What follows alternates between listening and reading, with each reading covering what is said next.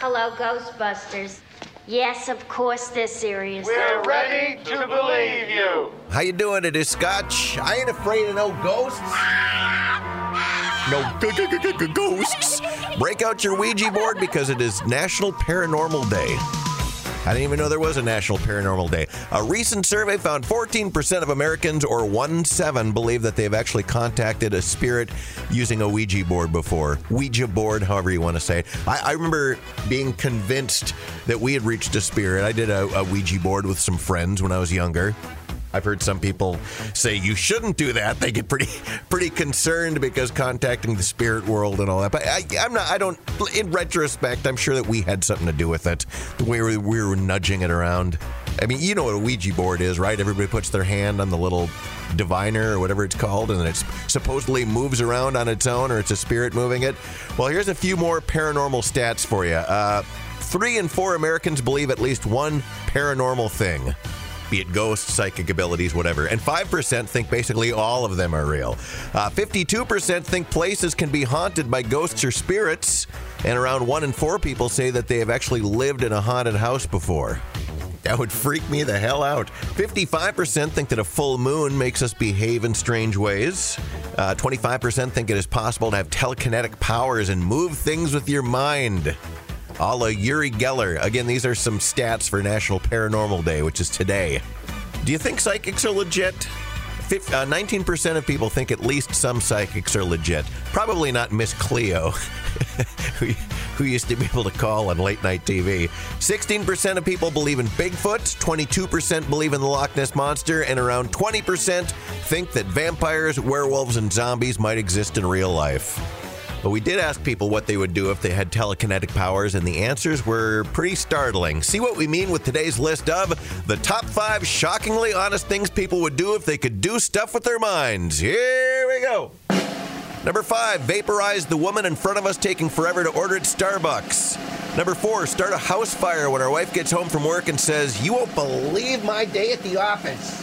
Don't open that can of worms. Number 3, use a Ouija board to ask Alexander Hamilton if he could really rap. Number 2, float the beer directly from the tap into our mouth. Oh, that's a good idea. Come here, beer. You come to me, beer, and pour up that frosty. Oh, that big frosty mugful. The number 1 shockingly honest thing that people would do if they could do stuff with their minds: levitate our carry-on bag on the check-in scale so it weighs less than 50 pounds. Hey! Oh, I'd love to be an Oscar Mayer wiener. Say, what are you playing this song for? Are you going to tell a story about some guy named Oscar? Well, no! Not exactly. I'm going to tell you a story about a guy who's probably excited to be able to wear short sleeves again this summer. A 47-year-old man in England named Malcolm McDonald developed an unfortunate infection in his perineum back in 2010. If you're saying, what's a perineum, Scotch? Well, in layman terms, that would be his taint. And the infection got so bad that it caused his manhood to fall off. No. Can you imagine that?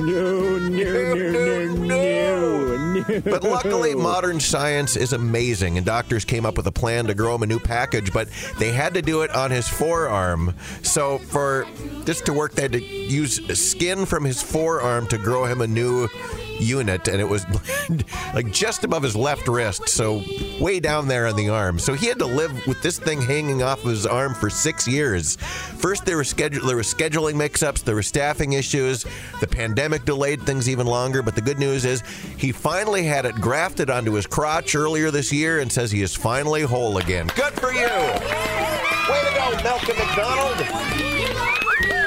Says it doesn't work like his old junk did, but there is a built-in pump so he can inflate it when he needs to perform. To Malcolm's credit, he has kept a very good sense of humor about it. It says he didn't even mind when his friends made jokes. And you know his friends made jokes. There is a new documentary about him premiering tonight in the UK, and the documentary is called The Man with the Penis on His Arm. And I'm not even joking. What are you laughing at? Firing up a little Gary Newman. Remember the 80s? Here in my car. You know, they always say you are what you drive, and even if they don't always say that, many people believe it. Nearly half of people, in fact, in a new survey said that their vehicle accurately represents their personality. I'm not sure if my Dodge Avenger represents my personality or not. 20% of people believe it says more about them than their job, 18% says it says more than their clothing, and 17% says it's more representative than their taste in music. Whatever. My car says I'm cheap. They didn't really drill down on what that means, but it sounds like everything is included in this. The make, the model, the color, the condition, how it's pimped out. For example, SUVs mean that you're family-oriented. Right? Hatchback drivers believe that they're loyal and reliable. Station wagon drivers think they're organized. And 4x4 drivers means being ready to go anywhere, anytime. And isn't it a coincidence? 26% of people actively chose a vehicle that better matched their personality rather than going for something more practical. If you're real outgoing and showy, you're probably going to have an outgoing and showy car. Probably bright. The color of the vehicle is vital to 23% of people. For me, whenever I bought a car, I've just had to buy whatever's on the lot. It's pretty odd to find a car that's not silver or that tannish color around here. Like everything's silver. I think of the last 3 cars I've owned have been silver. If you're dumb enough to buy a new car this weekend, you're a big enough schmuck to come to Big Bill Hell's Cars. Bad deal. Cars that break down. Thieves. If you think you're going to find a bargain at Big Bill, you can kiss my ass. Our belief that you're such a stupid mother will fall for this bull. Isn't that dumb?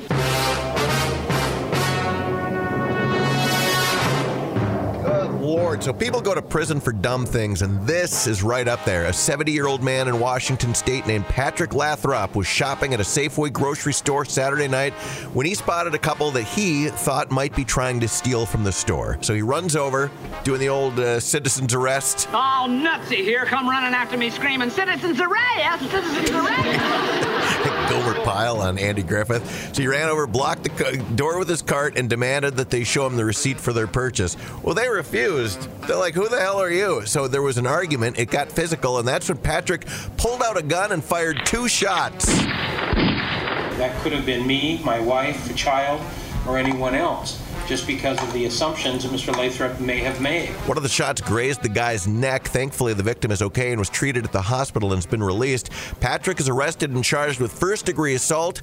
He's trying to spin the thing as a self-defense, claiming that the other guy was beating him to death, but it's worth pointing out that Patrick was wrong about the shoplifting. Store employees told police that the couple had not stolen anything. If you have to confront somebody, or you want to confront somebody that you think is committing a crime, you can do that, but you can't be the one that escalates it to the point that deadly force becomes the option that you go to.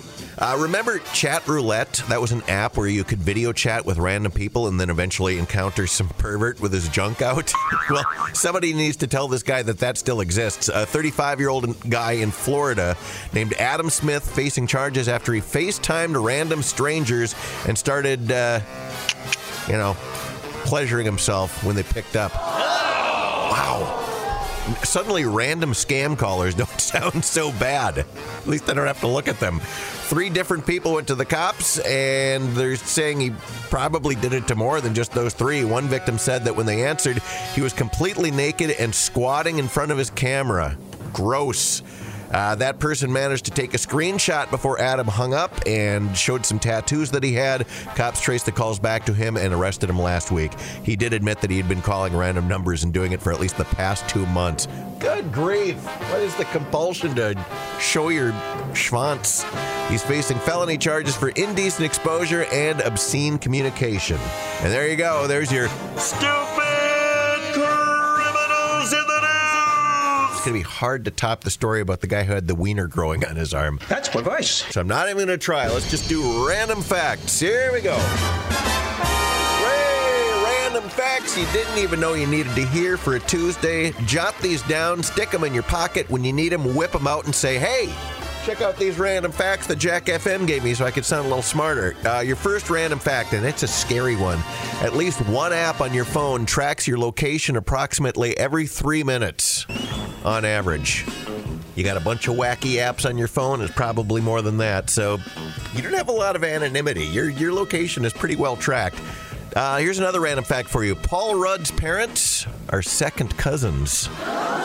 Kissing cousins. Mwah. Call that keeping it in the family. Sliced bread was banned in America for about 3 months in 1943 as part of an effort to conserve resources for World War II. You talk about hardship. Back in the 40s, you had to slice your own bread. Speaking of bread, it costs way less to open a Subway franchise than a McDonald's. Subway costs about $400,000. McDonald's costs up to $2.2 million. Wow. So why would somebody open a McDonald's franchise instead? Well, a McDonald's makes about 5 times more revenue, so you can make a lot more from one. So put that in your pipe and smoke it. Finally, expiration dates on bottled water have nothing to do with the water. It's the plastic bottles which will eventually start leaking chemicals into the water. So if you think you're a big brainiac and you say, oh, water doesn't expire. No, but it's leaching chemicals into your water. You're not very bright, are you? All right, there you go. Random facts you didn't even know you needed to hear for a Tuesday on 101.9 Jack FM. I am too smart. I am too smart. SMRT.